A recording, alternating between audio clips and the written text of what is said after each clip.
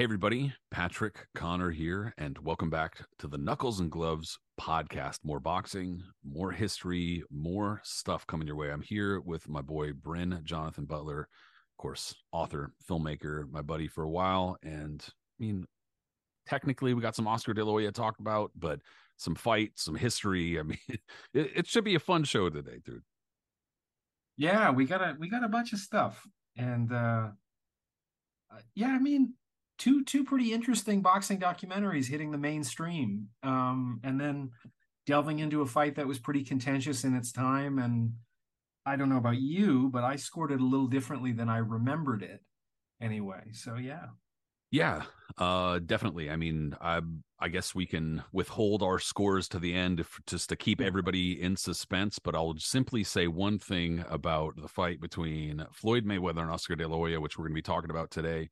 As a lot of people know, if they know me at all, they might know me through the boxing history, social media accounts. And so semi frequently I'll post maybe a photo from Mayweather De La Hoya or something like that, right? And every single time I do, every single time it comes up, there are like gaggles, hordes, fucking armies of people who pop up and say, Oscar won it. Oscar beat his ass. Oscar kicked his ass. Oscar won. Oscar should have won. It was a split decision, stuff like that. I'm just going to tell you right now, you people you're sniffing or something. Yeah, I don't know what you're talking about, dude. Watch that fight again, and it's no, no. Sorry, but no, that's not what happened, you dirty bastards. No, we'll go through it. We'll break it down round by round in just a few minutes, but we got a couple things to talk about first. So recently you brought up the couple of documentaries that have come out. Showtime put out an Andre Ward documentary. We'll talk about that a little bit, but I think the main focus is more recently HBO put out I guess if you want to call it a documentary about Oscar De La Hoya called The Golden Boy, a two-part documentary. Um, you know, Well, yeah. I I don't see mean, these. I don't really I, see these as documentaries. They're yeah, like take it away. infomercials. I don't know, because I saw a lot of people, like a lot of I don't write nearly as much anymore, but a lot of our colleagues or former colleagues, boxing writers, boxing media people, I'll keep it brief on this part and let you go after it. But I saw a lot of people writing stuff like, "Oh, it's refreshing. It was, an honest look at De La Hoya and stuff like that." And I'm kind of looking at it like, that's not really what I watched personally. And it didn't really seem like too many writers were taking a critical look at what they were looking at, to be honest. I mean, I'm just being honest. I'm not going to poke at anybody in particular, but I saw a lot of like praise of it. And I mean, yeah, like, was it like a successful video thing? I'm sure. Yeah, I'm sure a lot of people enjoyed it or thought it was revelatory or eye opening, but didn't do a lot for me.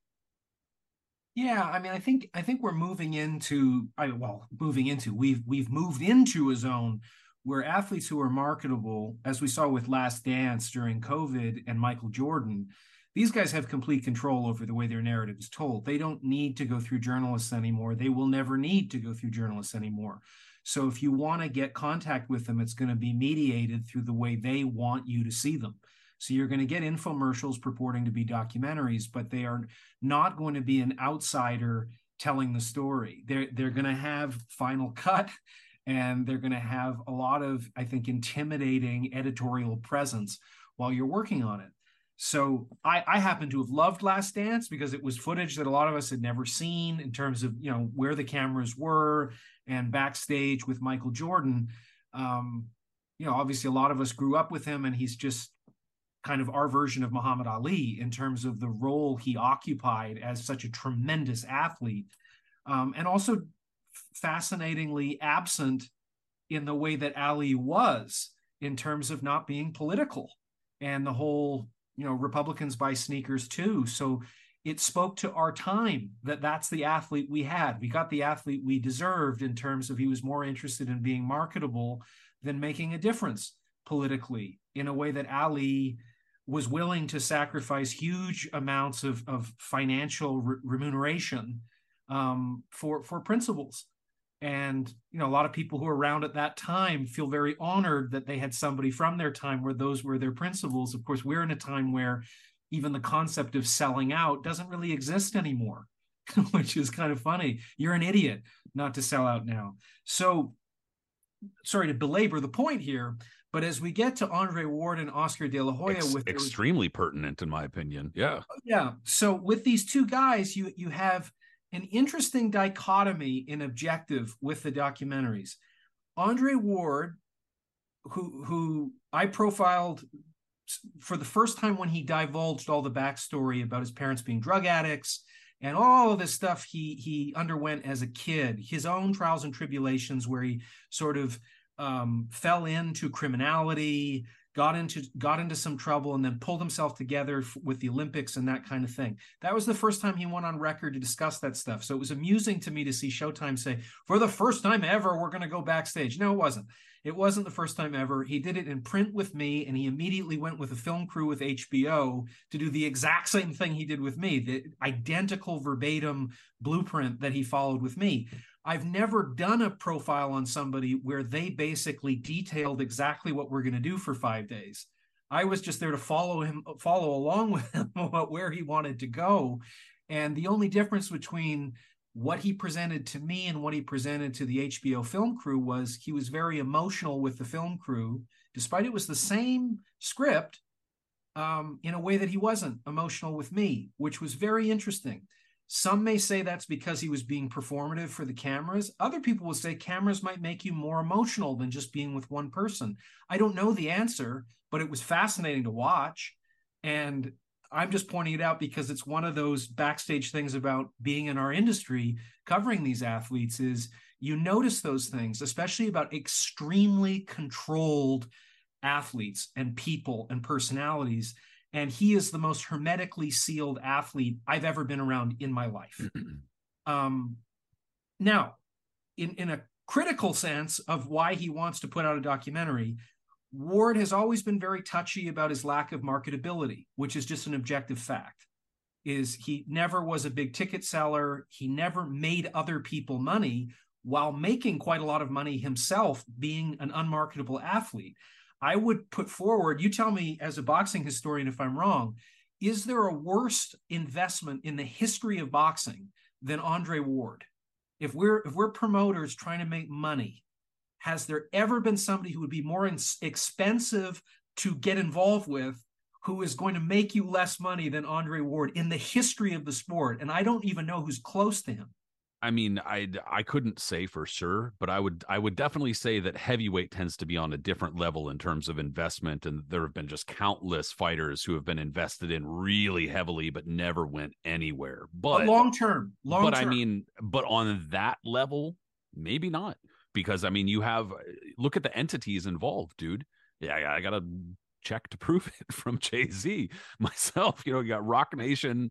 Getting involved. Rock Nation's a massive company that's only gotten bigger, but it did like nothing for Ward, or maybe perhaps it was Ward doing nothing for Rock. I don't know, but like it didn't really seem to do much. The relationship with ESPN fizzled. Like every big relationship he's ever had just kind of fizzled out. You know what I mean? Yeah. And I'm in no way speaking to his talent or his achievement. No. Certainly. He's an undefeated fighter. He's the last American male to win the gold medal. Yeah. And it's not to say he's sabotaging anything. It's to say, has it ever demonstrated bankability, him as a person? I was with him in Oakland during that profile for 5 days. People barely knew who he was. Now, it's not to say there weren't some people who say, hey, can we do photos with you and stuff? But I would say more often than not, they didn't say, hey, Dre, can we take a picture? They went, you're somebody, aren't you? That is interesting for a guy who has never left Oakland his entire career. Like, I mean, any other major athlete I know that stayed where they were, like Roy Jones in Pensacola, everybody knows Roy Jones. Everybody. And love him. Andre, it's not that he has negative feeling there, but it was kind of like, who are you again? It was just interesting to be around that. And as I say, he's defensive about it. So that documentary as an infomercial seemed to be auditioning, make the big movie about me. Because isn't this backstory incredible? And it didn't really seem to resonate whatsoever in the boxing world. Just as the profile that I did, nobody seemed to give a shit. It was just kind of like, oh, his parents were drug addicts. Okay, let's move on to the next thing. Oscar's the other side of that. Oscar inherited the mantle of Mike Tyson as the most marketable boxer and arguably athlete. Let's remember in this fight that Oscar's going to have in 2007, he made $52 million fighting Floyd as the A side. Floyd made 25 million. So that's where Oscar was in 2007. I don't know what Jordan or the next biggest athlete in the world was making, but that's what Oscar could command for a night's work against fighting top level competition in boxing in 2007. I mean, 52 million is more than Mike Tyson ever earned in a fight. So it's just interesting to put him in his place. Oscar is trying to redeem his reputation in many ways with this documentary. He's trying to control legacy. It's not that he ever had a problem with marketability. From the get-go, as the golden boy out of the Olympics and his mother, I'm going to win this for my mom and stuff, everybody bought into that story. And in an unprecedented fashion, he attracted women to the sport. In many cases, upwards of 70% of the people buying his pay-per-views were women. I can't think of male sports in any area that has ever represented that kind of marketing plan, marketing viability with women. I just can't think of another athlete who's close to that. So that's what Oscar could do, aside from taking on the biggest fights, most of which he lost. Maybe like Andre Agassi or something. Maybe Agassi. I mean, but that was like a little before De La Hoya too. There's a few, but most male athletes are not being compared to Rudolph Valentino. Sure, and winning Latino Grammy awards and stuff. And clearly, it's not about their voice. He just had something. I mean, if he was around during reality TV, that I think he could have exploded in beyond just what he represented in sports. And this documentary, which I say is more infomercial than documentary, what it does reveal is that he was constantly a substance abuser throughout his career. And it does make you wonder, was he somebody not sabotaging his career physically with his body? He probably could have been a lot better. And I'd say in this fight with Mayweather, he's 34, even though physically he looks great. He's got a ripped six-pack going into the fight. He is not the same boxer that he was 5-6 years ago. He was amazing in early career. And I kept thinking, we talked about this privately, that Maidana, I thought, put on a much better performance in both of his fights, especially the first one against Mayweather, than I thought De La Hoya was in this. I just thought De La Hoya there was aggression. It did not very often seem to be effective. But De La Hoya, I just think about a lot. You combine alcohol with being a top level athlete, you're losing a lot off your fastball invariably. Yeah. And for like your average person, gaining weight, losing weight, and gaining weight and losing weight, like that's kind of like, I don't want to say normal, but somewhat typical, not really atypical, and not nearly, it doesn't affect them nearly as much, or at least not as visibly. Whereas obviously a fighter, top level athletes like basketball players, for instance, baseball, probably not the greatest example, but basketball is probably a better example for what we're talking about. Somebody who's going out and playing many games, many nights a year. You know what I mean? Like they need to stay in shape, and they generally do stay in shape because they're just dropping calories on the fucking court. So their weight generally is not going to fluctuate the same way, or it might in the off season, but that's it. A fighter, on the other hand, if they're fighting only a few times a year, and then that weight and how in shape they are, et cetera, gets put into the spotlight, under the microscope far more. And Oscar De La Hoya in particular, people had talked about it even at the time in the early 2000s in particular, that his weight would go up between fights a little bit and that you could see it. And then you could see it now. You could see that when the dude's drinking and when he's not, basically. If especially as somebody who, I don't really drink anymore, but I drank pretty heavily for a long time, and people would be like, "You're drinking again," and I'd be like, "You could tell, huh?" Like fucking bloated. You could tell, yeah, you could fucking tell. And so you could tell the kind of same sort of thing with Oscar De La Hoya. And There's absolutely no question.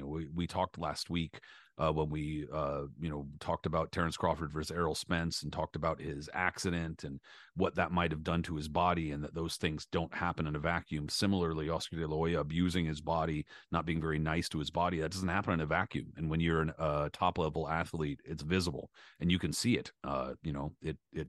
It wears on you. And only a year afterward, De La Hoya was getting absolutely just shit kicked by Manny Pacquiao, after the Floyd Mayweather fight. So back to the documentary.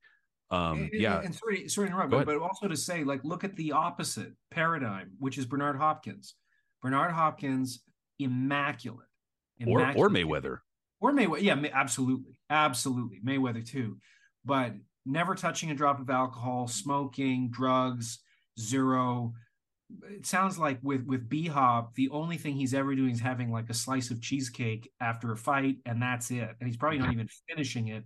But the That's dividends you nuts. get from that kind of commitment are abundantly clear. And I mean, he's one of the rare athletes You at get that to live level. to be 97 and angry as fuck that you never did anything. Yeah, it's true. But you also get to be somebody that I would not suspect, or at least I would be the least to of all the athletes that are at his level. He would be one of the athletes I would hold up as the least suspicious of using performance enhancing drugs to get where they were. His body never changed. It always looked the same. And as he got older, he looked to be getting older at a slower rate And than, changed his style to and changed his adjust to his, style and yeah. stuff like that.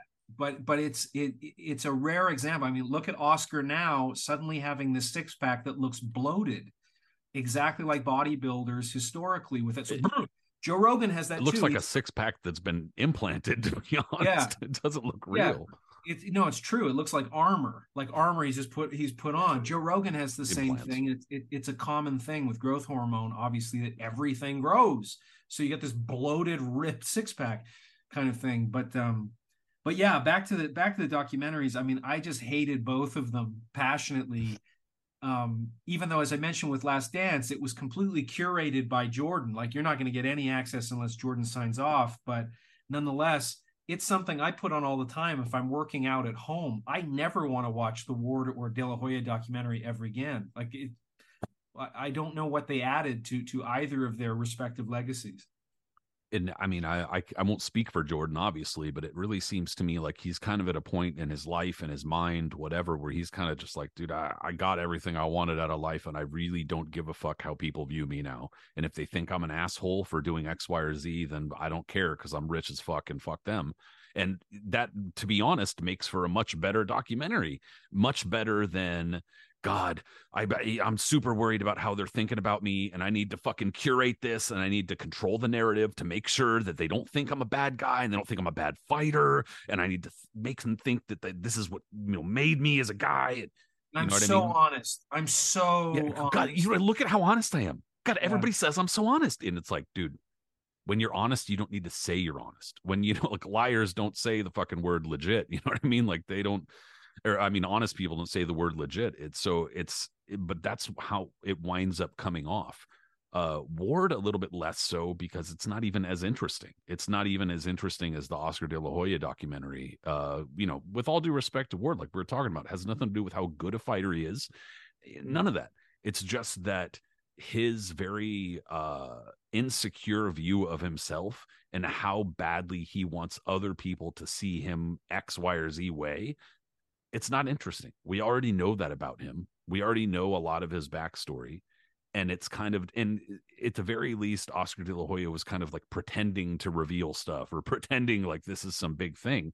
And at the very least, there's a lot of stuff there in Oscar's background that they delved into with a little bit more detail, I think, and with more, with a better cast of characters to back stuff up than the Ward documentary. Well, and I'd also argue that De La Hoya's fights are far more rewatchable. They're interesting to go back to, and Yeah, because he and lost some a bunch. people might not like that, or that you're No, saying that, but I agree. I think it's true. but even where he loses, Trinidad fight. There's a reason it's a Legendary Nights on HBO because it's fascinating. He was dominating Trinidad. I love Trinidad, love him, And then you but get to see Oscar behind the scenes walking in the tunnel going, fuck, God I damn gave him the it. boxing lesson. Yeah, I okay. thought I won. You guys said I won. No, it's terrible, but it's so watchable. He is an interesting person, whether you love him or hate him, to watch. I would say with Ward, the comparison that the metaphor I use for Ward is like telling you the story of a croupier in a casino. It's I'm addicted to watching people lose. And that's what I'm able to make happen. That's great. And like he's been completely successful with that in terms of he beat everybody, even though there was some contentiousness with Kovalev. I thought he lost the first Kovalev fight, and I thought the second one was the most obvious low blows ever, which he does talk about a bit in the doc. But most boxers, why we're excited by them, is they're kind of behind the eight ball when they go into the casino. They're risking something, and they're risking something where if they lose it, they might never get it back in the rest of their lives. And that addiction to risk is extraordinarily compelling to watch. With Ward, it was about mitigating risk, which is what the casino is all about. Now, I give him full credit for being able to occupy that role because so few boxers are able to do that. And I give him full credit from a business perspective to have made all the money he did while of losing money for everybody that invested in him. Good for him in a way. But don't pretend that it's like the audience has some issue with you. All of his God stuff it's not his relationship to God that I think makes him unmarketable. There are piles of religious fanatics that are extremely marketable. You could be the most brilliant person ever born, and the moment you say you're an atheist, you're disqualified from running for president in this country, more than if you were a criminal or a homosexual or black or any number of other things. The moment you say, I think this is superstition and I'm an atheist, you're out. So don't pretend that is why he's not marketable. What I would say that makes him unmarketable, I experienced while I was with him, is I didn't ask, and he sort of said, I'm going to take you to a service, and we're going to go to a service, and he was sort of trying to convert me while we were there. I don't think he would have taken kindly if I would have said, hey, I have this great book by Charles Darwin about the origin of species. You might really appreciate this idea of evolution, et cetera, et cetera. It would be, oh my God, it's disgusting. I mean, imagine if I go door to door offering that to people. Maybe that's the fucking idea here, dude, is we need to exchange some ideas with these fighters. Like, sure, you take me to the fucking God thing, and I'll make you listen to my uber satanic fucking, to see how you fucking, but what the look, dude. I'm just saying, if you do the one where we need to respect somebody's faith and respect the military and respect cops, again, participation trophies, the ultimate participation trophies, and then we shit on the left for having participation trophies by saying, hey, your kid is special with whoever they are. Let's acknowledge that we both have them.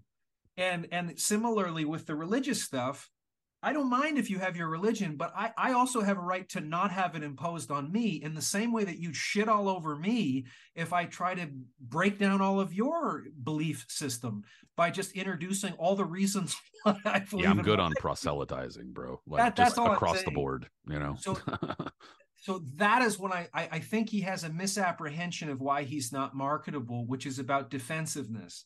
Is just like you're in the Hall of Fame, you're undefeated. You did all these incredible things. Now you're bragging about not coming out to fight Canelo when you could make however many tens of millions of dollars, which I presume he could.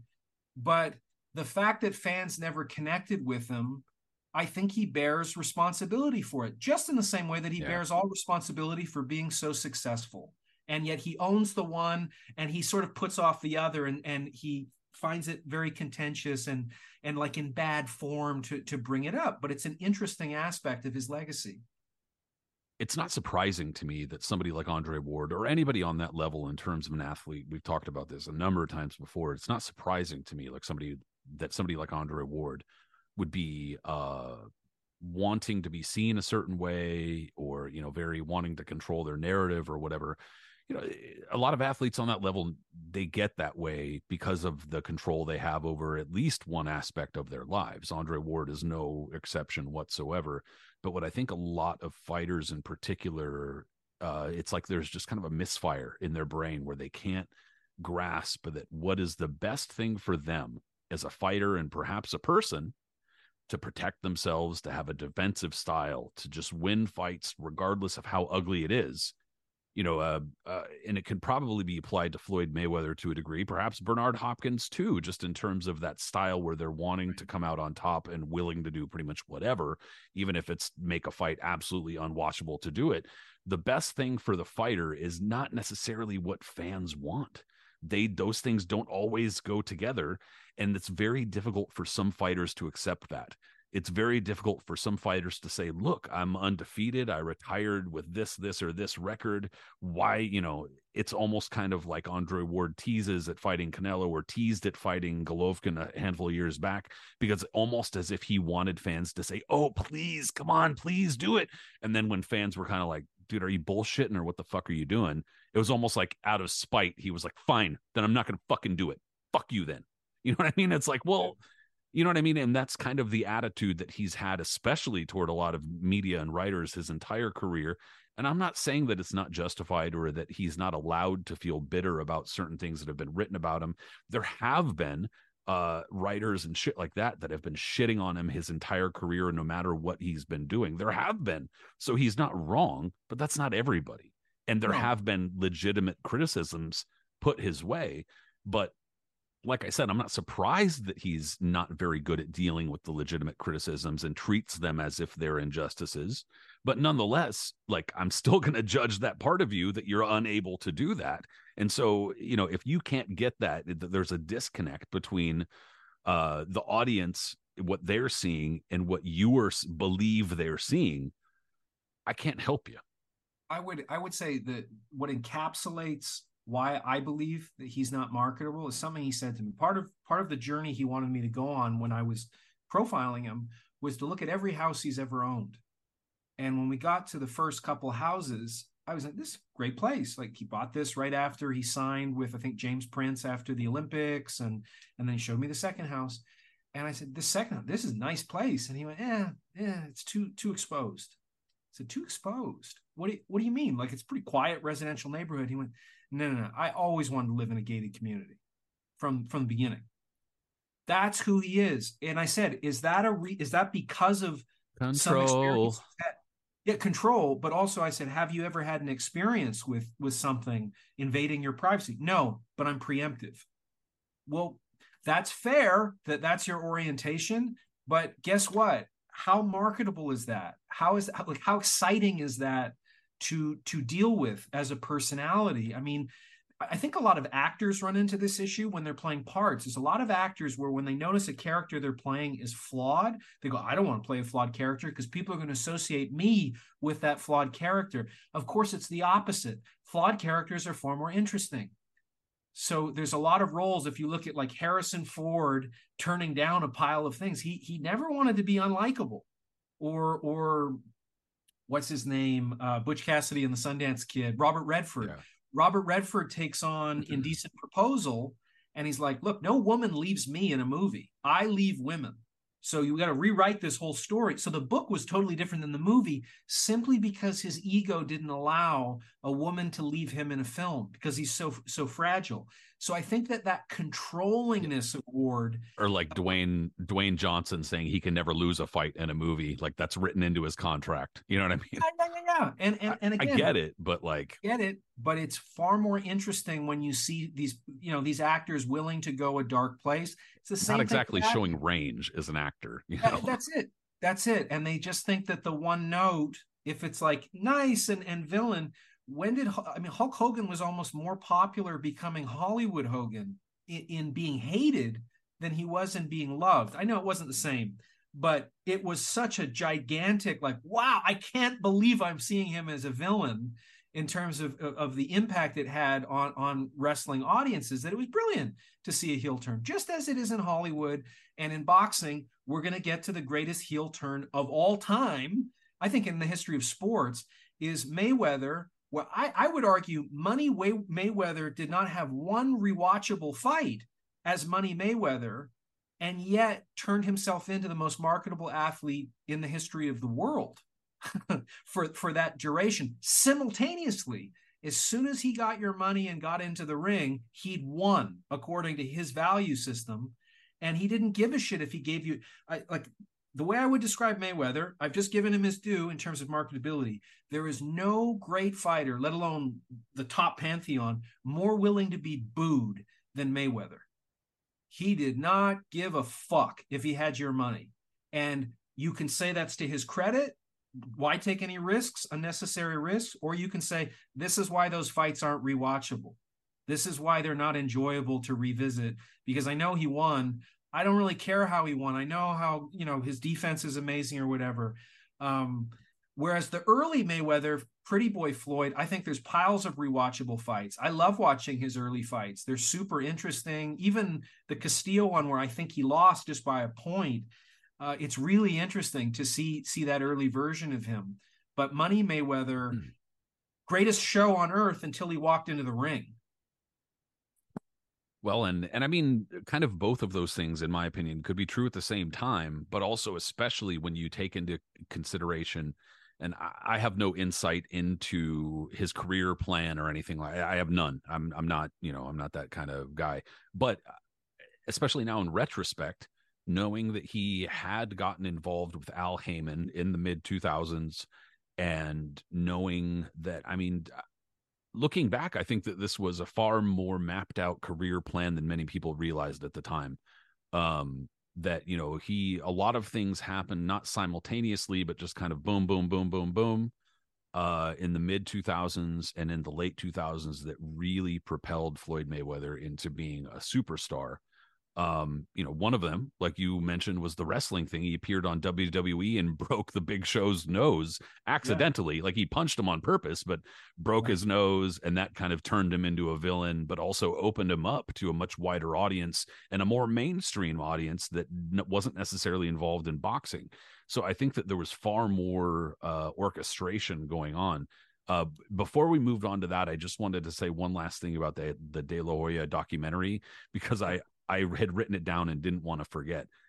I guess kind of two things. The first thing was that without question, if you ask me, the fucking main star, the greatest thing about the documentary was getting Jesus Rivero, Chucho Rivero, his old trainer, the dude who trained Miguel Canto, the old Mexican dude who Bob Arum. He was a dyed in the wool communist.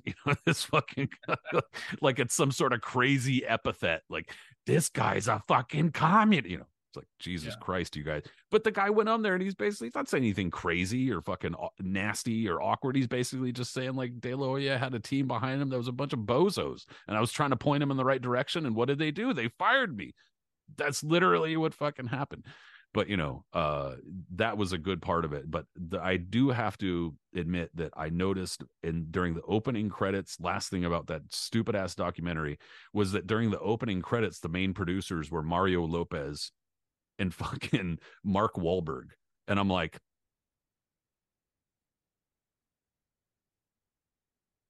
Yeah. that's all I got to say about that. That's it.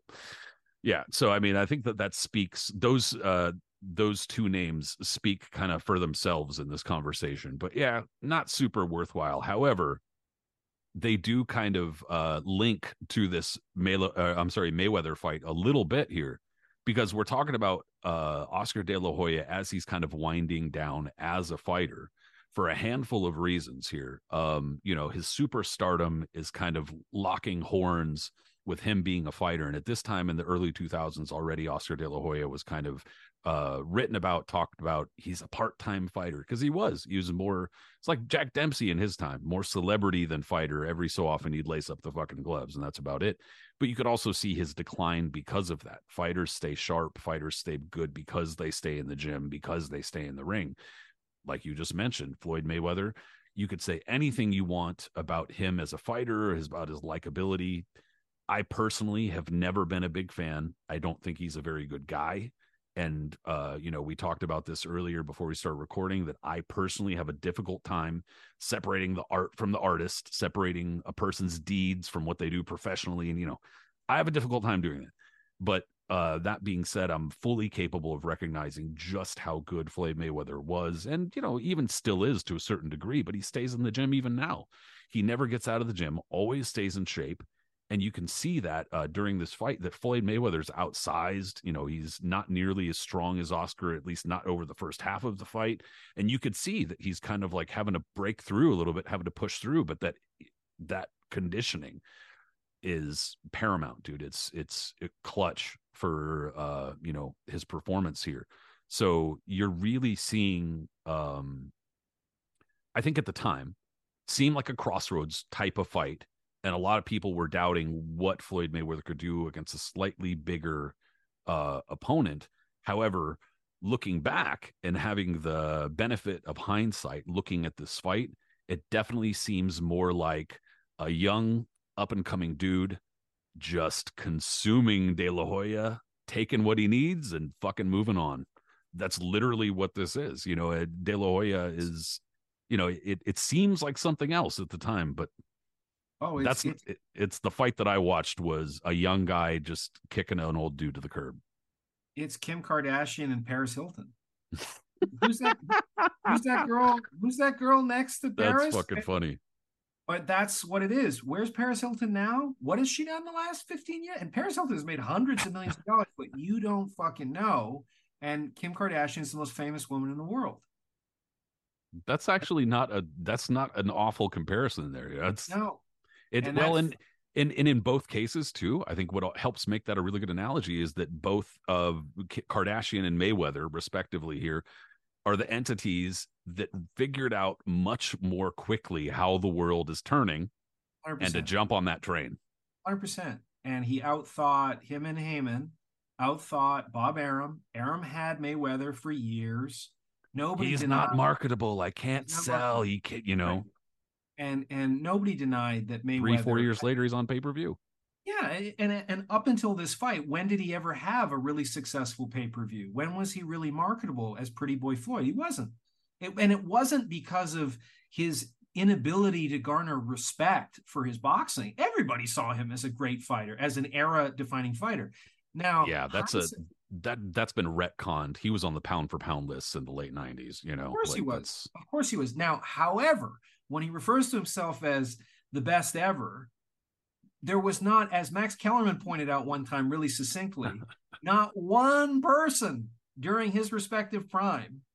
Well, you also, this other guy named Roy Jones, nobody made the argument that Floyd was better than Roy Jones at that time when they were both in their prime. Not one person, ever. And if you go back and watch the two of them, you wouldn't make it now. Like, Roy was at a different level than Floyd. It's taking nothing away from Floyd as an all-time great fighter.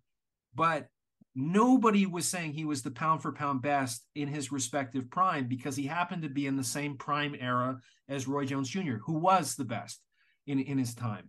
So I think with Floyd brilliantly created, I mean, this is the first time going into this fight, maybe as important as this fight or more important is the scaffolding of this fight going into it, which is 24/7 gets invented. And we get boom. introduced to Mayweather's Massive. backstory, his Massive. dad, his ability to clown Oscar and just create tension where if you're not going to support me winning, which nobody ever really did, you are going to pay even more money for the potential of watching me lose than anybody you might pay to watch win. And that is brilliant self-understanding and honesty in what your value is in terms of marketability as a commodity. All credit to Floyd for that. And sorry to interrupt you, but you might know this better than I do. You might have it even in front of you, but I'm pretty sure that their 24/7 like broke some sort of record for viewership, like on HBO. Oh, gigantic. I mean, it was incredible. It was incredible going into it. And it was getting non-boxing people in a way that outside of Tyson, nobody could. Even Oscar couldn't. Floyd was incredible to watch in the lead up to these fights. Like Conor McGregor in terms of marketing going into fights. I can't stand what he was doing. And as you were saying, I think Floyd is an utterly deplorable person in private life. I think his history with women, domestic assaults, his children calling the police to protect their mother. I mean, just a litany of things, not one or two incidents, but a pattern of behavior that just demonstrates that this is a really, really bad person. Oscar, on the other hand, too, there are a number of rape allegations of him He paying. just had better PR people at the He had time. better PR people, and I think also racism in the country against Yep, Floyd no question, no is a question. big thing, which Floyd points out, I think rightly, opportunistically, also given his own history of horrible behavior. Um, but Floyd deserves all the credit in the world, and like this is where he was auditioning for who he became as one of the world's most famous athletes. And then as soon as he got into the ring, was one of the most booed, I think the most booed great athlete in history, because he was very disappointing to watch, because you just were paying the excitement value. I mean, the greatest excitement that Floyd Mayweather generated in his entire career was when he was almost knocked out by Shane Mosley. There's nothing remotely close, if you listen to the decibel level of him getting fucking cracked a few times by Mosley. And to his credit, he comes right back. He showed he had a chin. He showed he could recover. He showed he had a plan B and a plan C. And the same thing happened with Maidana. He got rocked in the second fight. Like when you see him stumbling around at the end of the round, Floyd had everything, total package as a fighter. But it tells you something when that's where the most excitement is generated, with the potential of them being dropped or losing. It was never cheering him on to win. Go back and watch any of these fights. The 99% of the emotion generated is booing or cheering on the other guy to try to motivate him to win. And so that's where he made his money, but it's also why he's not a loved champion. It's also why none of his fights as Money Mayweather, unlike the first half of his career, are really watchable. They're not exciting to watch, even though it's because he's so able to control the fights the way he wants them to be fought, which is, as Jim Lampley told me, letting the air out of the balloon. And it's that over and over and over and over again. And it still is largely. Well, and kind of like how I was hinting at earlier too, the way that fighters believe their career should go or a fight should go, and what's best for them, what's best for their brain, what's best for their body, what's best for their pocketbook. It might not necessarily coincide with what we want and what we want to see. And of course, what Larry Merchant and Jim Lampley always wanted to see over anything, which was a brawl. Don't get me wrong, fucking love them myself, but I'm also able to, appreciate other things. But that's exactly what we're talking about here, is how a fighter knows they should approach a fight versus, what are they going to do to entertain the masses. And Floyd Mayweather, like you said earlier, didn't give a shit. That was not what the point was. The point was getting through the fight and winning and turning himself into a star by defeating Oscar De La Hoya, sucking his fucking aura, taking his life force and moving on. There can be only fucking one. Cut off his head, go to the next Highlander.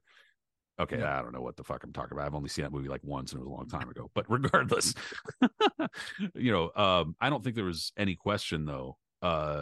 Floyd Mayweather, he started out this fight, and Well, one of the and I'm just gonna say, you know go what ahead. Floyd Mayweather is? Floyd Mayweather is Avatar, the biggest selling movie of all time. And has anybody ever brought it up for any other reason but how much money it made? Nah, not once in my life have I ever heard it mentioned. That is Mayweather. Dude, that it was like a blockbuster. I watched it once, was like, all right, it's okay.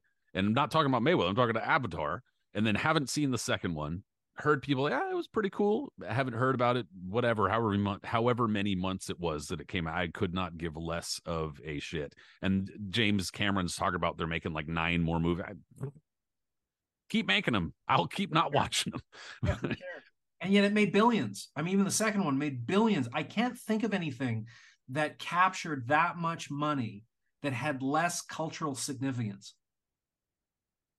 And that's all I'm saying with Mayweather too, is he has enormous significance in terms of the marketing of these fights, but in terms of the actual product, it's like a restaurant where it's like, oh, I've heard all these incredible things. Nobody has ever talked about the food, ever, ever. It's just, oh, the waitresses or the decor or whatever. But in terms of, was the steak good?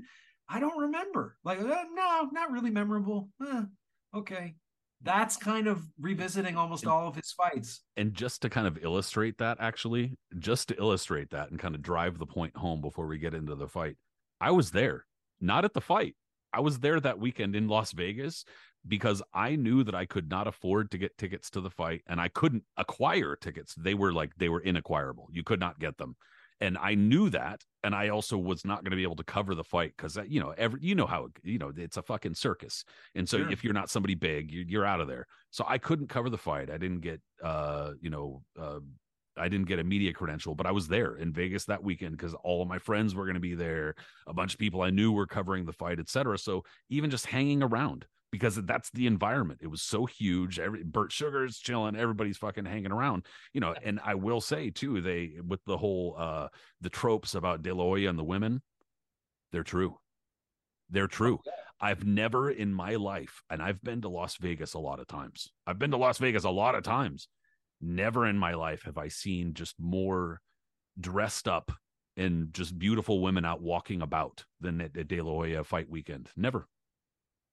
And I mean, he's not a bad looking guy, but I mean, the idea that women would be attracted to that. Have you ever heard him open his mouth and talk about anything? Anything?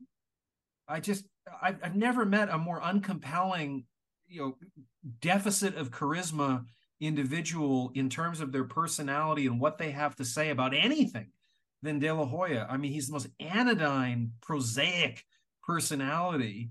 I mean, when he loses big fights, it's incredibly boring what he has to say about it. When he wins the big fights, it's boring. And yet he's a very compelling athlete doing his thing. But it's just a funny schism. Yeah. To further kind of like get into this schism here of what we're watching versus what people want to see here, round one of Mayweather De La Hoya, I thought it started out just about, it was a kind of a preview of what we were going to get the entire fight. Really, Floyd Mayweather shot out some really strong jabs to open up the fight, landed a couple. And then on top of that, a preview of the kind of commentating was going to be getting on HBO. They didn't mention it at all. Mayweather like cracked him with like 2 or 3 like real nice jabs, and they're like, Oscar De La Hoya coming out looking good. I'm like, what the fuck are you guys watching? But that wound up being a theme we will revisit during the course of the fight. Not you won't be able to revisit it, unfortunately. You have another theme that you're going to have to revisit because you watched a different version of Mayweather De La Hoya in terms of commentating. Yeah, I mean, just before I get to that, context of the fight: biggest pay-per-view in history, 2.4 million pay-per-view buys, biggest live gate in sports history, 24/7 is invented. These guys both show up in immaculate shape. One of the cool things about this fight is that finally Floyd is fighting somebody who has the same reach as him, because Floyd has an ungodly long reach. I mean, Terrence Crawford even more. Terrence Crawford 74 inches, Floyd 72. But that is going to be an interesting feature of this fight in the first half. In the second half is that Oscar is able to out jab Floyd. He's able to actually do damage and dictate at times with his jab. Floyd is not at a safe distance away from the jab. The other thing that Floyd does, exactly vis-a-vis what we're saying about his tremendous showmanship, he shows up in a sombrero. He shows up in Mexican colors, and it's a Mexican holiday that they're fighting, Mexican Independence Day. Brilliant showmanship. Vince McMahon couldn't dream of this kind of stuff. It's magnificent to see him come out there and the hatred and vitriol that he's generating. My God, like what a showman. Brilliant. And the fight sold out in 3 hours. So, I mean, there was massive attention and expectations going into this fight. So, yeah, I unfortunately did not rewatch this with the HBO broadcast. I was hoping that we could inaugurate the Dick Cheney Award for our podcast and give it to Colonel Bob Sheridan, obviously a decorated military veteran for that colonelship that he received, but also a survivor of 4 heart attacks and 12 angioplasties. He's real credit to the American medical system. He hasn't shot anybody at the head. It shot anybody in the head while hunting, right? That we know of. Well, not while hunting. He does claim 8 kills in civilian life. So again, maybe that's where he earned this colonel designation. I think that's why he's got 8 tear tattoos right here. It could be. Obviously made a name for himself recently by bragging about his willingness to use the N-word in private and addressing publicly ring card girls as bimbos, and doing the impossible in terms of seemingly leaving Paulie Malignaggi flustered with his antics towards women, race, and the weird bragging about killing people. And on top of killing people in that incident, he also bragged that a woman confronted him after a car accident and he knocked her out, which he deemed sort of unfortunate, but still laughing about it as he talked about it. So I got to Something enjoy one does brag about. yeah, I mean, why not? But I got to enjoy his company for the 12 rounds, which is a singular pleasure because there is not any fight in the 10,000 fights that he's called where he doesn't describe it as what is it? There's no place in the whole wide God's whole wide world that I'd rather be. The hairs are standing up on my neck than right here, right now with you, whoever the co-announcer happens to be. But I just can't stand his shrill, nonsensical. I mean, even at the end of the fight, he plagiarized Jim Lampley by saying it happened, it happened. So yeah, so And he doesn't shut up either. he's horrible. So anyway, first round, I have, just as you're saying, Oscar looks tentative. Floyd's left hook and defense just controls the early round. Floyd's hand and foot speed are just so much more superior than Oscar. And I want to be clear with the audience, like the closer contest in this fight is how much I dislike both of these guys personally. So I really don't have a dog in the fight in terms of who I'm pulling for in this fight, which is also fun when you're watching a fight. You kind of hate both guys, but both would be equally satisfying to watch lose, and for me anyway. So another narrative going into this fight is that Oscar had been trained by Floyd's father, which was a big narrative strand in the 24/7. Floyd Sr. wanted $2 million to train Oscar. Oscar said no, offered 500,000, and it gets declined. Steps in Freddie Roach, which is kind of interesting. It's interesting to see Freddie throughout this fight in the corner. I don't know that he made that much of a difference, but I thought Floyd's foot and hand speed is just so superior that Oscar just has to be willing to plot in. Floyd, not a heavy puncher, so there's not much of a risk. Oscar has a good chin, so he's willing to kind of jump in, but Floyd is just able to control the situation so that Oscar is not able to do much.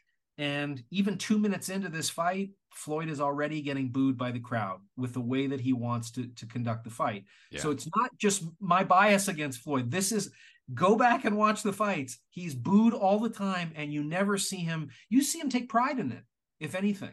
Yeah, he's smiling. It's a badge of honor.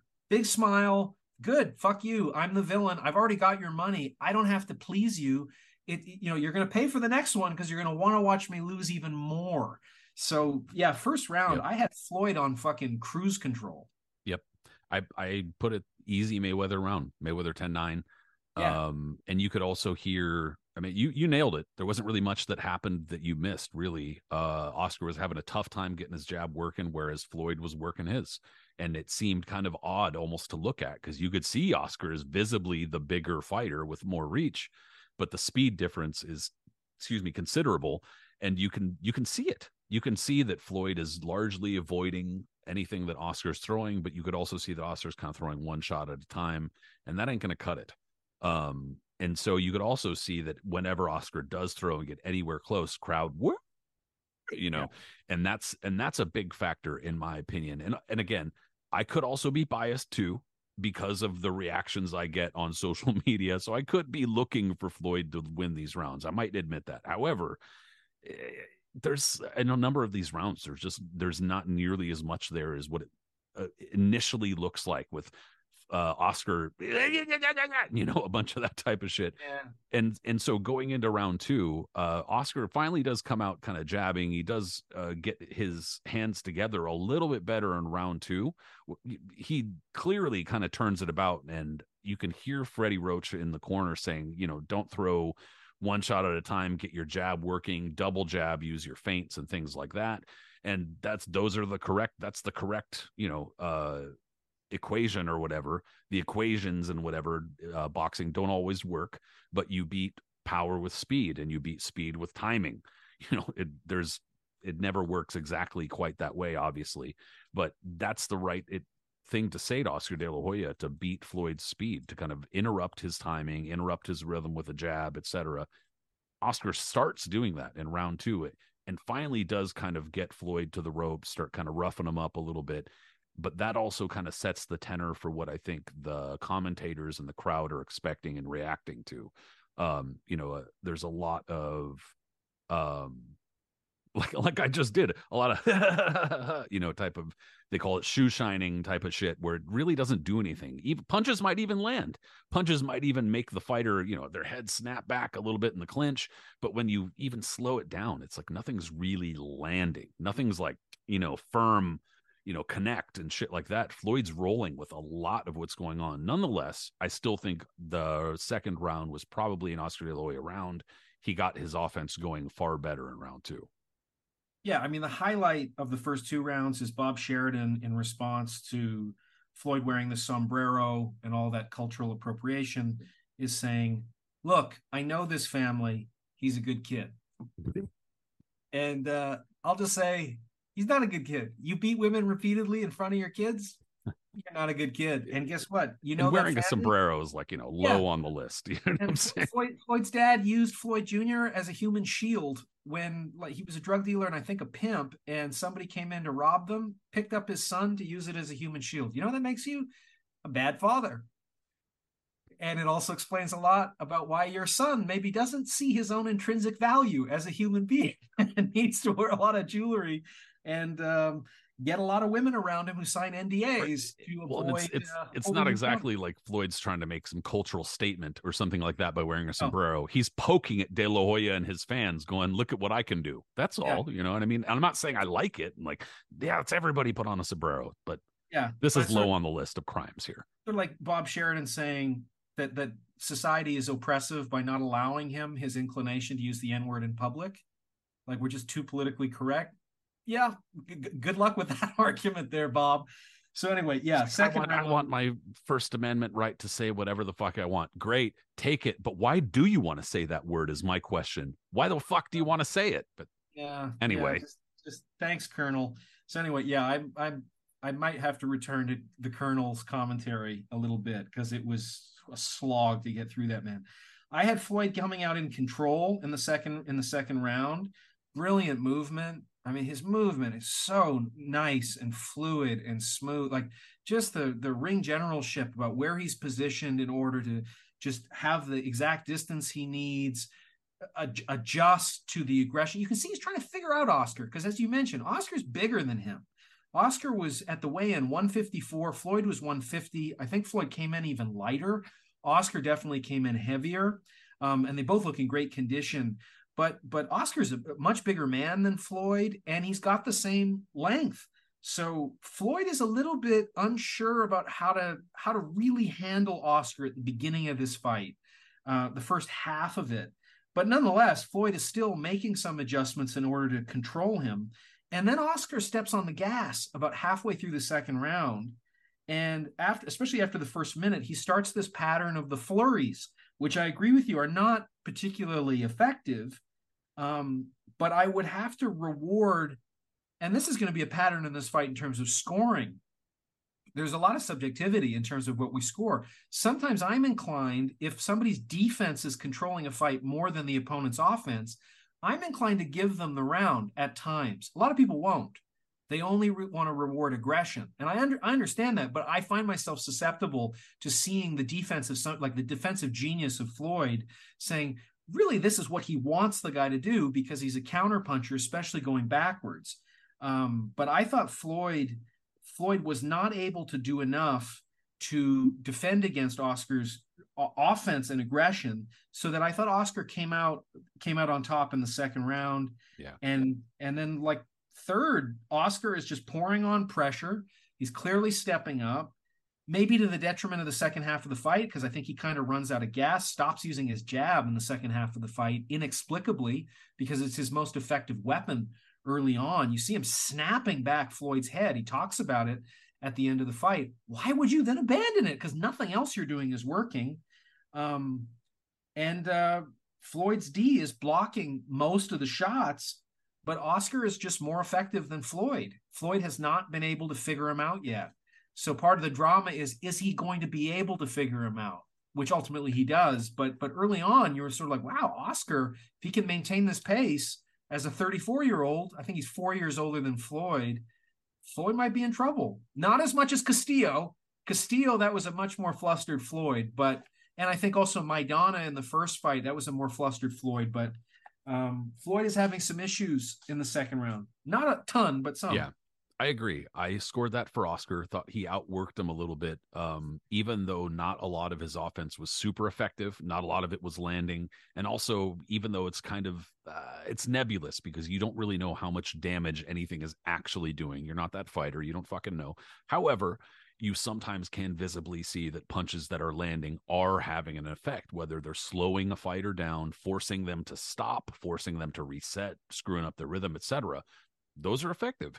And Oscar De La Hoya was at least somewhat effective in the second round. Round three, though, you do see that Roger Mayweather telling Floyd that he says, I quote, "You're gonna get Oscar down the stretch. He ain't doing shit, just walking in," which in a way is kind of true. He's not really Absolutely. lying. Nope. It, Absolutely. and it doesn't seem that way at the time, especially if you were watching live. You're going, damn, Oscar might be starting to give him the business here, because that's kind of what it looks like at first. But then round three starts, and you can see that Floyd has kind of dialed in. Oscar's trying to do that shit again. But you could see where it stops is that Floyd starts landing lead right hand and right hand counters. As soon as Oscar tries to jump in, boom, right hand. As soon as he tries to jump in and gets on his front foot, boom, right hand. And it's Yeah. the kind of shit that Bernard Hopkins did to Felix Trinidad in their fight, Oh, where seen him as soon as he started to shift his weight, bam, right hand, lead right hand, go to the side. And he started doing that in round three, where, like, again, it kind of looks like Oscar is going to get some shit going. And then in the last 2 minutes of round three, I don't even know that Oscar De La Hoya landed a single punch clean. yeah. Well, and round four, I mean, Floyd's countering is still so effective going backwards. Big difference between Floyd's counterpunching style and like Mike Tyson and Terrence Crawford is Crawford and Tyson are counterpunchers who pressure. Floyd wants you to come in. He wants your aggression in order to counter off you. Both are incredibly difficult to do. Counterpunching is I think boxing at its best and sort of most distilled to the sweet science. But it is a reason why I think Crawford and Tyson generate so much more excitement, is that pressure is more interesting to see what it does to your opponent, and there's more risk involved. Floyd is about mitigating risk, deserves all the credit for being able to do that and control fights, but it's less exciting than taking that risk and putting yourself out there, especially when he knows that Oscar can punch and that Oscar has the same reach as him. But the hand speed disparity would make you think Floyd could take more chances if he wanted to. He's just unwilling to because he doesn't think he has to. So I thought Floyd's defense is in this round, in the fourth round, still more successful than Oscar's aggression. But is Floyd doing enough to win? And it's close for me. Floyd does come forward in the last 45 seconds and demonstrates a shift in momentum, which is exciting. But I still thought Oscar did enough in the round to closely win it. So I have it now 3-1 Oscar. So I thought that round four was a Mayweather round, but I put a little asterisk because I thought it was close. And also because there was a point in the round where Mayweather was doing a pretty good job, but then Oscar, first of all, Freddie Roach told him to double the jab, which he did. Oscar De La Hoya started doubling his jab, started working his jab a little bit better. And then as soon as Floyd Mayweather went to the ropes, Oscar followed him there. And instead of just kind of sitting there and trying to, he grabbed onto him and started wailing away on his body, maybe, 6-7 times or so. They all landed. Not sure how effective they really were, but they did land. And so in any case, I wouldn't have been mad if anybody scored that round for Oscar De La Hoya, which if they did, that'd be 2-2 on my card. Yeah. Yeah. I mean, this is and now we're going into where I think Floyd begins to turn it around for me substantially. Floyd is just throwing pot shots that are so beautifully timed. The timing, the slickness, the kind of reflexes and athleticism that are necessary. I mean, this is still Floyd at 30. It's not him at 25, and still like he's just the combination, the confluence of the experience with the remaining athleticism, sort of like you saw with Ali a little bit, where they're just ring IQ is so extraordinary, plus all that conditioning and the schooling is there, that you can see Oscar, who is a great fighter, um, like one of the things that's interesting about Floyd is when you put him up against the other all-time greats, well, like people are talking about him and Crawford right now, it's hard to see where Floyd looked great against great fighters that he faced. It's just he made great fighters not look great. That was more of his accomplishment than himself looking great in a weird way. I mean, that's how I feel when I watch him. Is I do think he's an all-time great fighter, but it's more that he makes Oscar look kind of pedestrian, like the separation and the hand speed and the reflexes. He takes advantage of it, but he's not really willing to do more than that.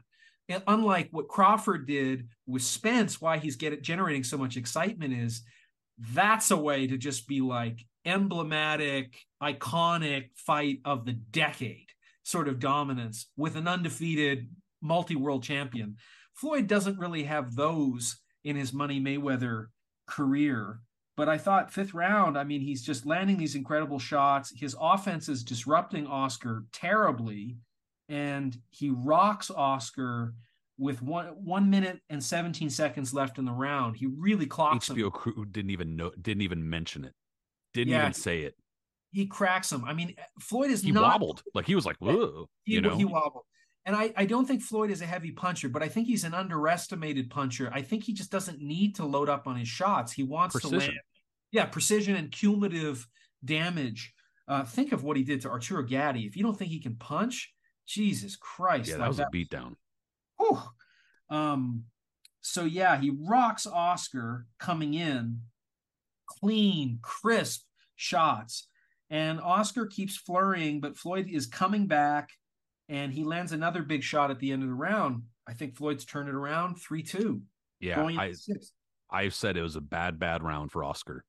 And unfortunately, like I said, you wouldn't know that listen to the HBO crew, because I noted that Larry Merchant kept trying to peddle the narrative that that Oscar's what a great showing from Oscar De La Hoya. He's really, and like, really?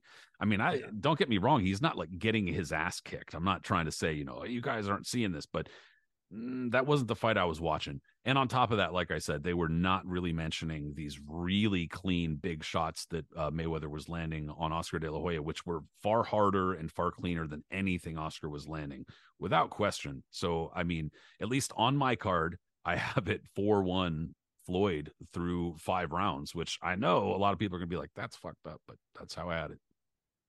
I mean, the next round, I had a metaphor that I was trying to work out the plumbing of to get it right.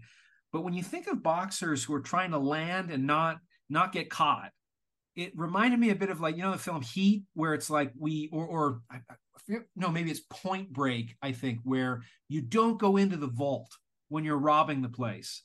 You just go for the cash that's up front because it's safer. Floyd's discipline is he never goes into the vault. And he doesn't need to because his defense is so good, but he's not willing to stay in the bank for 3 or 4 minutes and potentially get into trouble.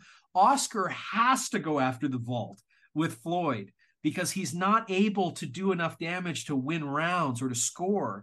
So he has to take these chances. So this is the struggle in this round that becomes the entire fight is just Floyd's discipline at not taking these chances and the subtle but consistent erosion of I think Oscar's stamina and also his game plan becoming more limited.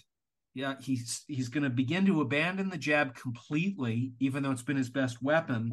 And he's just extremely predictable. Floyd's become a matador with a stupid bull who's going to charge and charge and charge. And Floyd has no trouble creating new angles to score on counter shots and to get out of harm's way. So Oscar lands a good right hand in the last minute, but to land it, he endures about 30 pot shots, and a lot of those land. So I thought it was one of Floyd's most dominant rounds, and you can just kind of see that Oscar is getting in a worse and worse position to be able to claim victory in these rounds, and Floyd has sort of worked out the crossword puzzle of Oscar. Like, okay, I get it. I know what I need to do with these adjustments, and I don't think he has a plan B. And ultimately, Oscar doesn't. So Floyd has tied up the fight on my scorecards. And interestingly, I thought that was actually an Oscar De La Hoya round closely. I thought that he took it at the very end because he finally. It's funny because even though I thought that he probably got outworked on offense, he finally started to try something a little bit new, which is probably partially out of desperation too. But he started boxing a little bit. He abandoned his jab, which was long term the wrong thing to do. But it got Floyd missing a little bit more than usual in this round as he started to move his head and then came on late. But like I said, close round and through six, I got it still 4-2 Floyd, which is only one round off from being tied through halfway. But nonetheless, I felt like it was starting to, even though I gave Oscar that round, it was not like some momentum changing round. It was like, you just stole that, buddy. You got lucky. And that's kind of how it felt to me. And then round 7, kind of a slow opening, which is exactly what Mayweather wants. He wants Oscar sitting back and thinking. And that's pretty much what Oscar does almost every round for the rest of the fight, is sitting back and thinking. And so Mayweather goes to the ropes about 30 seconds in and just lets Oscar throw punches. And he literally just like stands there. And you could tell that the HBO crew is like, oh, this is bad for Mayweather. But he's just standing there because Oscar's not landing anything. It's a bunch of like, and it's kind of going off his shoulders, kind of glancing off the side of his head type of stuff. And he didn't care. There's nothing there for him. And so that's kind of the tenor of this fight, is that Oscar's trying to wade in with these short combinations and then doing nothing in the meanwhile. Like, gain back, moving his head, bap, eating some punches, jump in. And then, this is the established pattern for this fight. Yeah, and it's less compelling to me. As I say, there's an analog to this fight, like adjacent to it, which is Maidana in the first fight. It's similar. It's just more effective. Maidana's game plan. And again, I mean, to be fair, Mayweather is quite a bit older, but Maidana's power and just the weirdness of the way he flings those shots like a catapult. Like oddly effective. Yeah. It's oddly effective with what Floyd's defense is, because it just seems to catch him on the temple a lot. And you can see him like deeply annoyed and almost offended. This isn't supposed to reach me, because the style is meant to protect from straight shots, to twist and counter off of it. But when they're clubbing shots like that, which Oscar doesn't throw, Oscar, as you say, Oscar's coming in pretty square, and he's sort of trying to, find something in here. But Maidana, it's very much these sort of Ferris wheel shots. And a lot of those got through on Mayweather. You could see it was a very new experience for him to not be as protected as he was, and to deal with somebody with such volume that was coming at him. Oscar is not putting, most of those shots are not fastballs. Right? They're like, he's really not loading up on much. And Oscar was far more concerned about what was coming back. Maidana was kind of just like, whatever, whatever you got, I'm going through it. And Oscar was kind of like, oh, I'm getting hit, like, whoa, shit. And there's a big difference. Yeah, I mean, Maidana basically confiscated the testicles of Roberto Duran and fought with them his entire career. Like, I mean, not many people. I mean, look what he did to Adrian Broner, where it's like, you think you're a badass from where you come from? Like, I mean, the Colonel may brag about killing people. Maidana is not bragging about people that he's killed, but I would not be surprised if he's killed people. Like, tough guys don't try to act tough. You always got to be wary when somebody's got a tattoo of a gun on them. Like, you always got to be fucking wary. Yeah, just Maidana is a different breed of tough guy, and I think that's why, like, every picture you see with him, he's like happy and nice. He doesn't need to pretend to be tough, just like George Foreman. Like, you're around Mike Tyson, you're aware a lot of the tough guy thing is an act, taking nothing away from how like amazing he was as a boxer. George Foreman doesn't pretend to be a tough guy. He is a tough guy. Like, he's terrifying if you go too close to a certain line.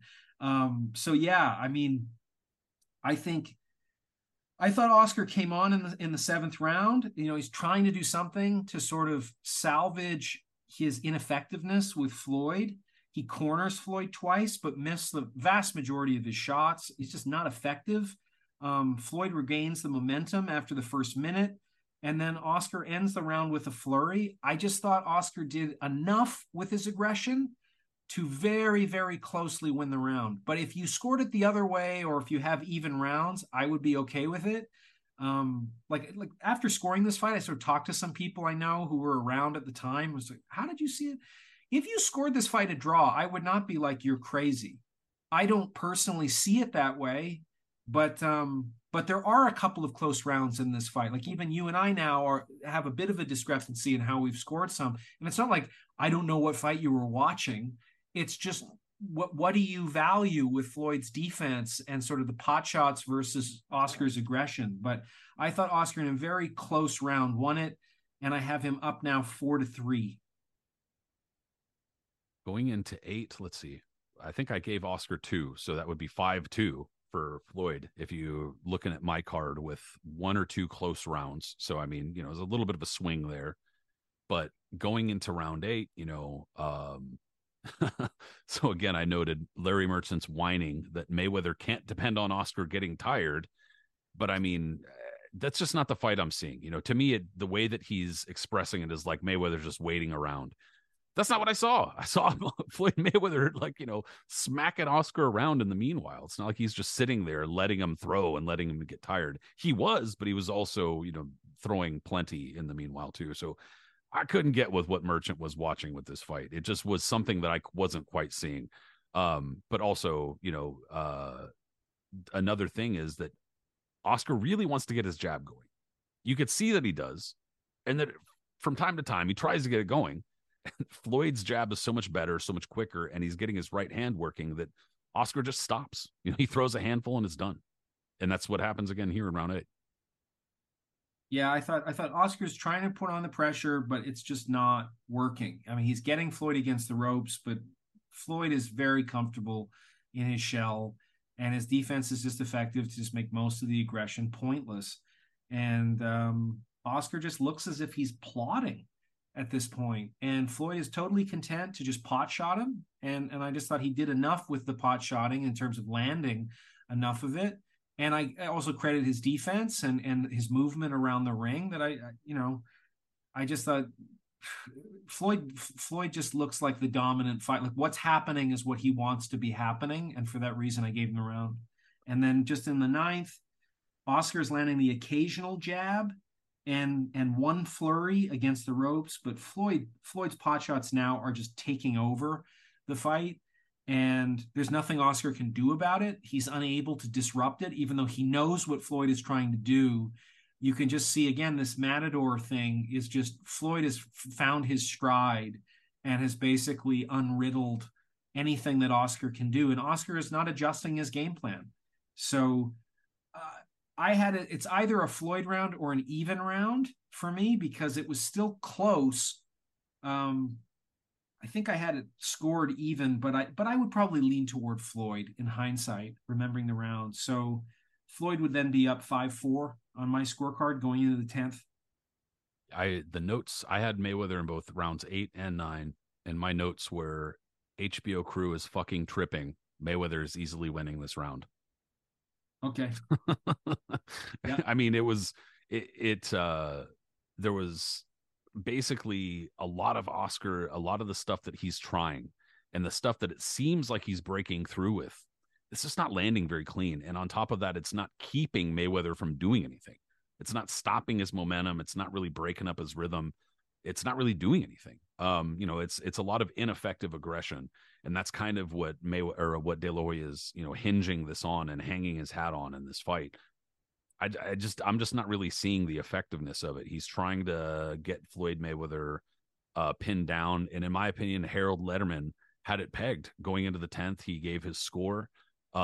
He said he's not impressed by Oscar De La Hoya's occasional flurries. Oscar's following Floyd around too much. That's exactly what I said too, in like a number of my rounds, that Oscar's just following him around too much. He's not cutting off the ring. He's not doing any of that type of stuff. And then in round 10, Mayweather darting in and out, avoiding most of Oscar's offense. Oscar was letting his hand go. The crowd's getting all into it, except for most of what's being landed effectively is from Mayweather again.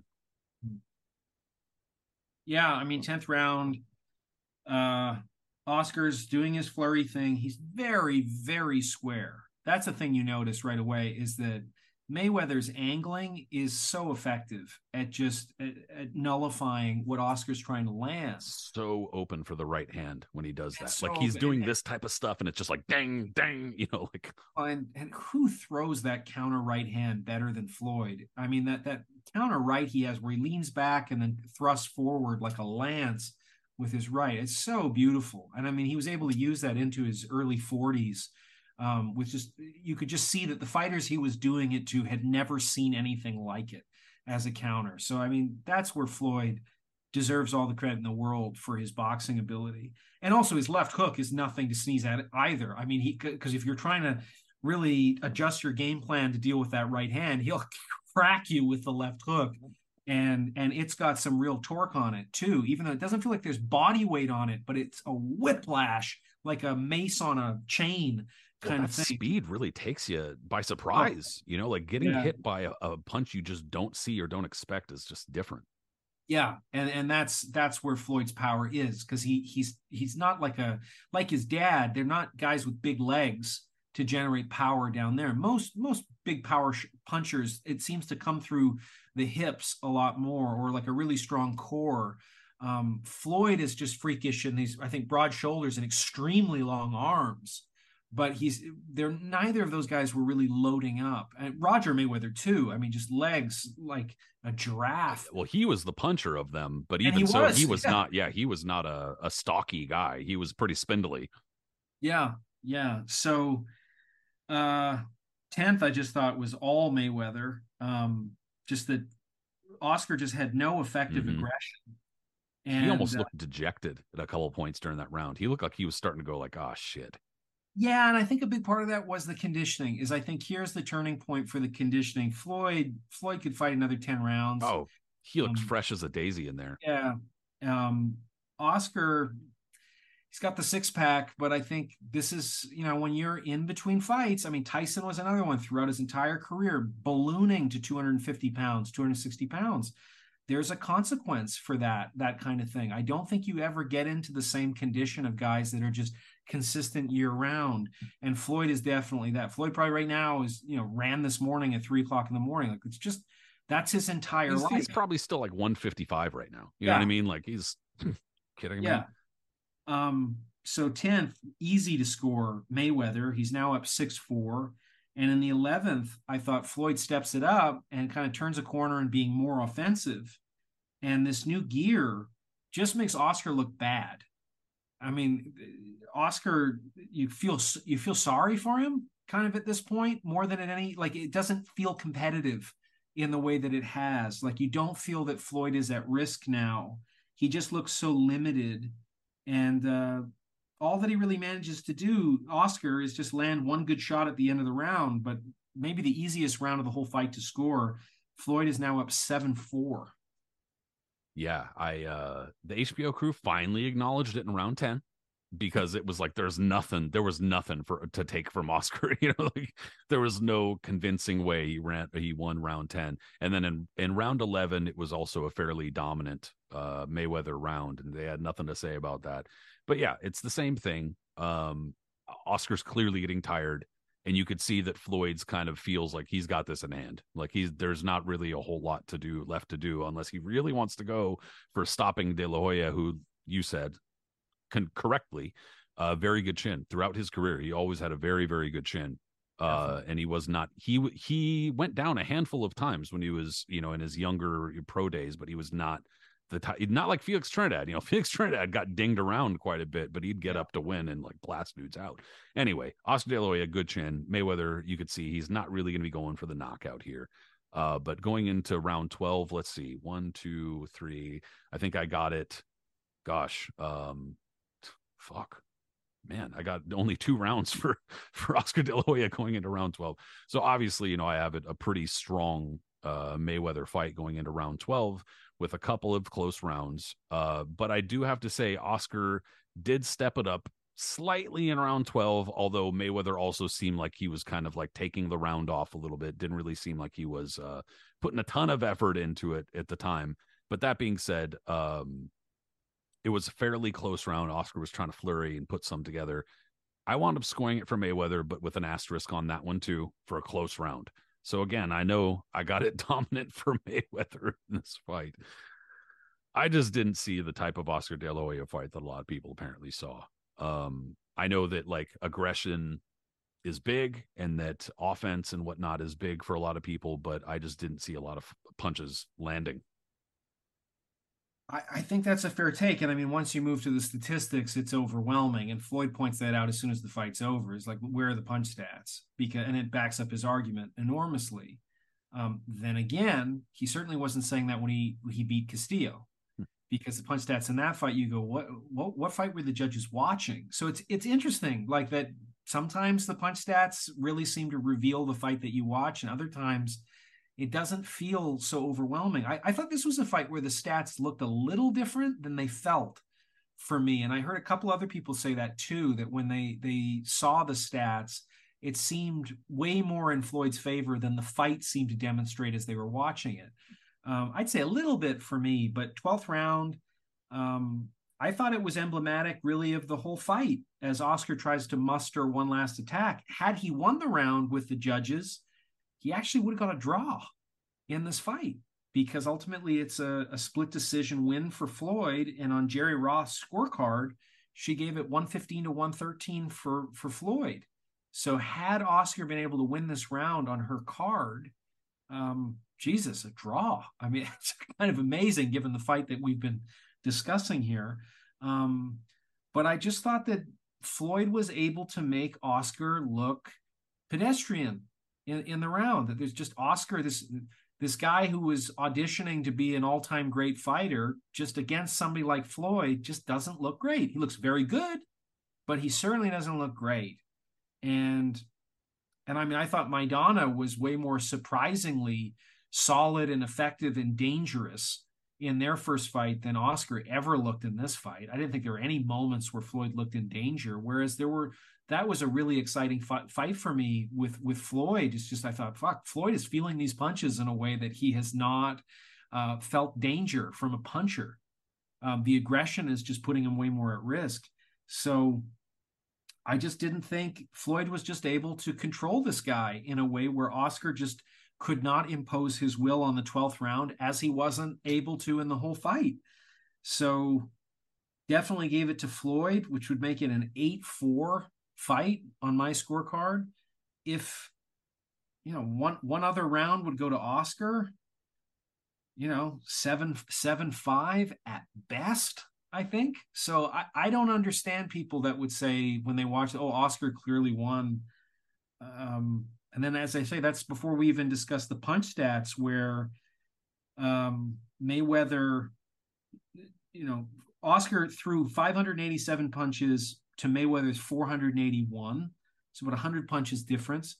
But Mayweather outlands Oscar by 85 punches. He lands 207 to Oscar's 122. Mayweather's landing 43% of his total punches, including 57% of his power shots. That is insane. 57% to Oscar's 24% of power shots. So, I mean, yeah. I don't know that there's a big discrepancy between what I saw and the punch stats, except for what I would say is Oscar probably landed more than what the punch stats suggest. However, like, what were the quality of those punches that were even landing? Great point. Great point. And I think that's a big portion of it for me was that Floyd was landing precision shots, precise counters. And on top of that, you could visibly see them wearing on De La Hoya and forcing him to reset, forcing him to kind of get his rhythm back or whatever. I'm not going to belabor the point. I saw it as a Mayweather fight. I scored it 10-2. However, if you give those close rounds that I gave to Mayweather to Oscar De La Hoya, then that's an 8-4 fight, which is considerably closer and less of a domination. And it sounds almost strange to describe it that way, like only 2 rounds going another way and it's a totally different fight, perhaps. But nonetheless, I saw it as a pretty firm Mayweather victory. I'm not entirely sure what these people who saw Oscar De La Hoya clearly winning, I don't know what fight they were watching at all. Well, they apparently were watching the same fight that Floyd Sr. watched, because when he was asked for comment about who he thought won at the end of the fight, he thought Oscar won, that his aggression should have been credited. clearly trying to petition to get a job. Yeah, Put me back as your I'm the trainer. only one who could teach him how to beat him in the rematch. Yeah, That's exactly. exactly. But Well, no, I don't see it as I wouldn't say it's, a brilliant performance by Floyd or a particularly brilliant fight to rewatch. Um, but clear victory, just an absolutely clear victory. I don't know. I don't know from what perspective you could really watch this and say, oh, yeah, Oscar clearly demonstrated that he won the fight. I mean, the most contentious fight in Floyd's history, obviously, is the first Castillo fight. And the second one was very close also. And I can see there you kind of saying, on both sides, I could see it as a draw. I I personally saw it 1 or 2 rounds in Castillo's favor, but Floyd was having trouble that entire fight. Floyd was not comfortable in that entire fight, whereas in this fight, Floyd is comfortable about 85 to 90% of the time in this fight. And generally, I don't know how you're not going to win a convincing victory if that's the case for yeah, anybody, sort of thing. And the statistics just double down on that, triple down on that. yeah, So I don't understand the people that are in Oscar's camp for winning this fight. yeah. I And think you have a way better case against Trinidad to say that he won that. and one of the first things out Oscar De La Hoya's mouth is, I guess it wasn't the night of the jab. And I'm like, buddy, you fucking didn't even throw your jab in half No. of the rounds, bro. Like, I don't even know what you're talking about. I So knocked his head back. I heard him. I knocked his head back and throw more of them. Then why well, did yeah. you Why did you stop? stop then? Why did you stop? He could feel my punches. I was hurting him. You didn't hurt him. No, He not never at looked not at hurt. any point in the fight was Mayweather hurt at all. No. Well, and that's kind of part of the epilogue of this fight is that they were supposed to have a rematch. The rematch, I'm sure, would have done crazy business, would have been massive, but Floyd chose to skip it and say, "Nah, I'm going to retire instead," and then unretired later on, which is common story. We all know it, but um, they were about to run it back. A lot of people felt some kind of way about the decision. Even at the time, a lot of people thought Oscar should have won, could have won. Again, it's just not the fight that I saw, but they were going to rematch. Well, who did Floyd fight next? Did he come back with what's Oh his God, now name? I'm going to have to look. I can't remember. Let me see. So right Was it after, Juan Mong who was next? No, no, Hatton. Ricky Hatton. That's right. Yeah, so they were going to rematch. I think it was after the Ricky Hatton fight. They were going to rematch the following May. Yeah. And so he fought Ricky Hatton, seemed to maybe have a little bit of trouble, although I'm not entirely sure how much trouble he actually had in that fight. Similar situation, but he chose to retire rather than rematch Oscar De La Hoya, which De La Hoya was all salty about. I would have been too if I lost out on that payday. But and I think that kind of propelled the narrative going forward with matching Mayweather and Pacquiao, and they were kind of trying to one up each other at every step, et cetera. That's kind of where it went. They obviously Mayweather and De La Hoya never wound up linking back up, but like I said, in my opinion, I don't really see a reason why they would have, because a year later, Oscar would have just been a year older. I don't see him doing any better in that fight. No, he wouldn't have done better. But for people to look into, this is an interesting story that I've had independently verified by a handful of people in the sport, including very high up world champions. Floyd comes back against Wanma after the Hatton thing. He made a pile of money off of this fight, made a pile of money off of Hatton. Suddenly comes out of retirement, and there's rumors about him getting scammed by a guy named 3 Joe. Have you heard this story before? I've heard I've heard some. This was immediately prior to what were supposed to be some pretty bad tax issues for him too. So I mean, it would Yeah, kind of coincide, but yeah. I've heard stories. Yeah. Well, I heard a good story that 3 Joe sort of showed up and said, "Hey, if you give me $50,000, I'll come back and give you triple it." He does it. Hey, 3 months later, do you think you could give me $1 million and I'll give you $3 million? And then on the third or fourth try of this same thing, Floyd reaches out and says, "What if I gave you $15 million?" And that's the end of 3 Joe. He disappears. Floyd is close to bankruptcy, and as you mentioned, tax issues and stuff, and then comes out of retirement and fights Wanma.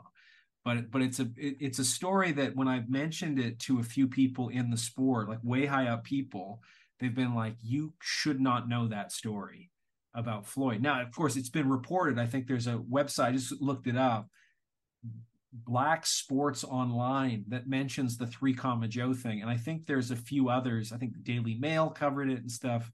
But it's an interesting epilogue to the Oscar fight, that within the industry there was some validation that this is actually a legit con story within boxing for, I think it was 15 million or more. Well, with all due respect, I'm not entirely sure if I would place BSO or Daily Mail up on a pedestal of legitimate news sources. No, no, no. I'm not However, saying they are. but that also doesn't mean it didn't happen. Yeah, So I'm not saying that they are sure, for sure. reporting it. I'm just saying that within the sport, I heard it from some private people, No, and I have as well. No, I have as yeah, well.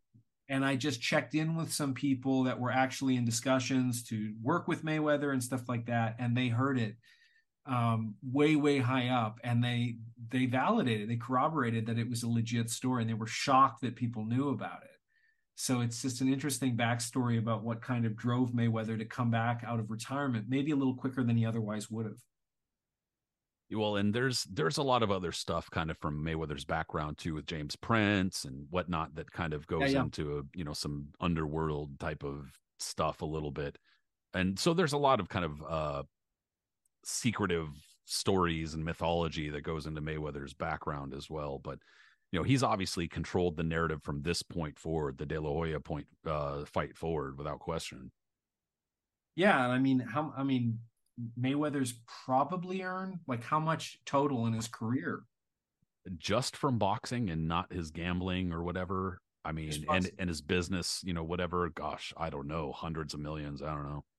but I don't think he's earned 1 billion, but I but think he has since with his investments or very yeah, close to it. but just from his boxing exclusively. But no, it would probably be hundreds of millions, and mostly starting from this fight too, because this was when he really broke through, and he was already getting paid in the millions before this, like for sure. But Yeah. this was when he really, I mean, 25 million? The fuck? Well, Jesus yeah, Christ. but I mean, Pacquiao, Mayweather. I mean, whew. And when you think about what he was earning prior, it's interesting, right? Because yeah, you say 25 million here, or getting into the hundreds of millions. Prior to Oscar, I mean, okay, Zab Judah, 5 million. Arturo Gatti was a kind of jump for him. He made Mm-hmm. 3.2 million. Castillo fights 400 and 500,000 respectively. Corrales, he made 275,000. So,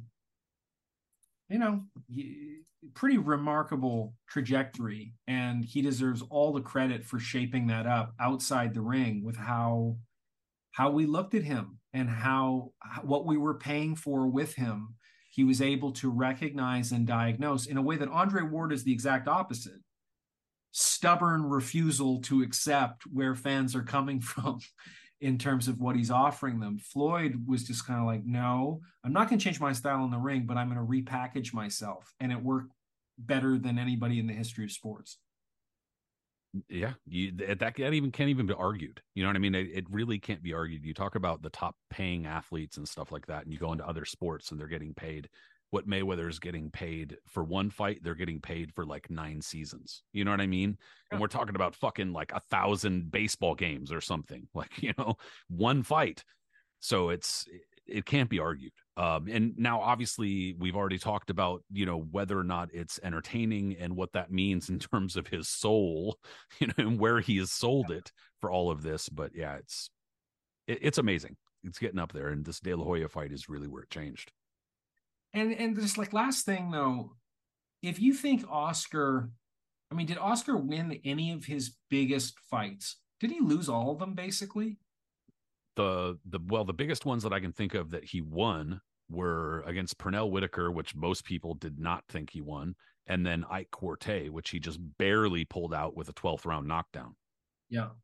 So I mean, and beyond, well, no, Fernando Vargas too. Sorry, Fernando Vargas. Yeah, Beyond that, that I was a think shit. that's it. Yeah, it's an interesting legacy because I mean I love that he fought such tough fights, but at the same time, I think the Tito Trinidad fight will haunt him forever.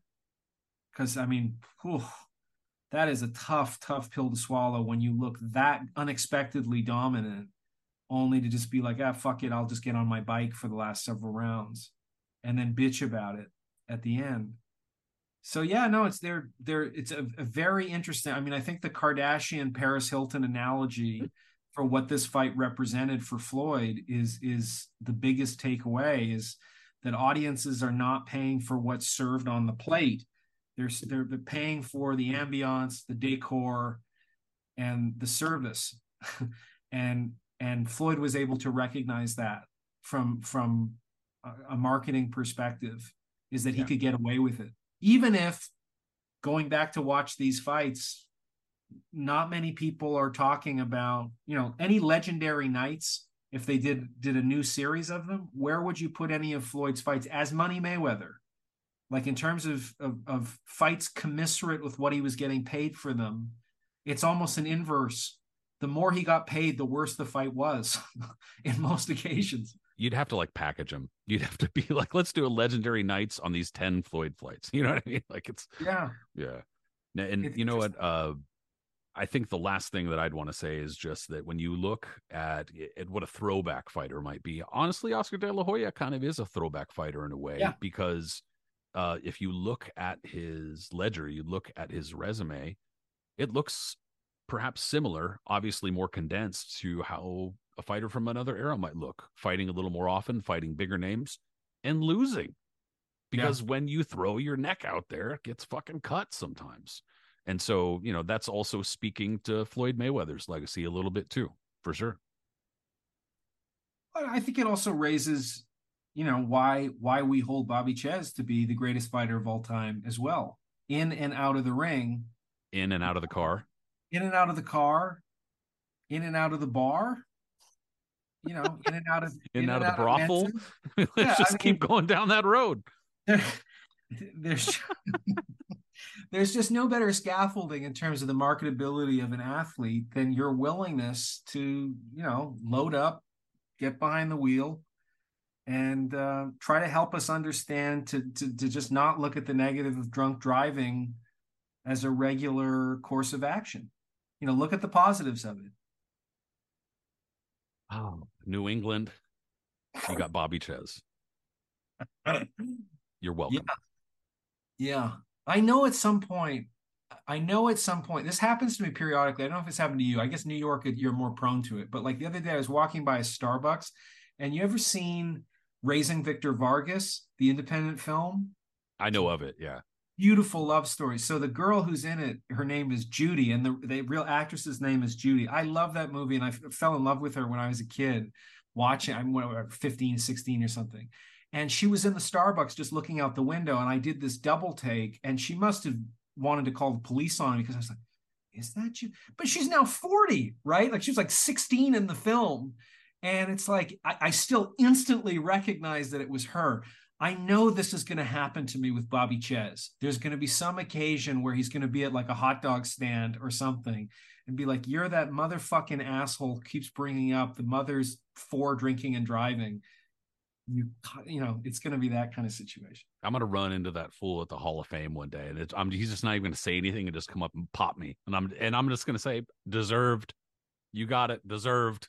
He's going to come up to you and he's going to say, Patrick, I hope you get pneumono ultramicroscopic silicovolcanoconiosis, you motherfucker.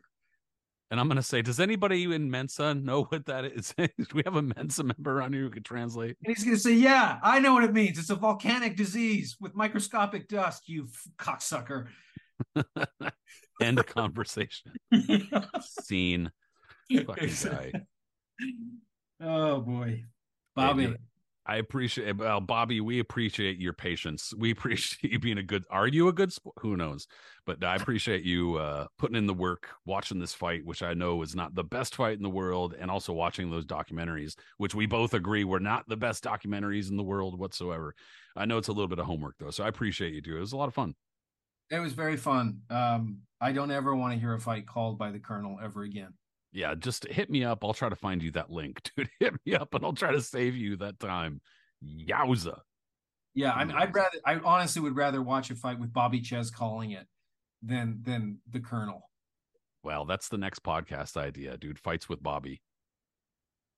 Holyfield, Jesus Holyfield. Christ. All right, now we're Yeah, getting dark. yeah. All right, Because man. Everybody who listened into this podcast, thank you so much. Whatever podcast app it was that you listened in, subscribe, give us a rating. We appreciate that stuff. As far as YouTube goes, thank you as well. Subscribe, leave us a comment. We'll try to shoot a comment back. Social media, Knuckles and Gubs podcast is both on Facebook and Instagram. Individually, we are on Twitter. I'm refusing it to call it that other name, but if you're on Twitter and you want to follow my dude Bryn, follow him at Brinicio, Brinicio. Follow me, Patrick Connor, at Patrick M. Connor. And that is it, Bren. We'll talk soon, bro. follow Bobby Ches at Menza or Prison.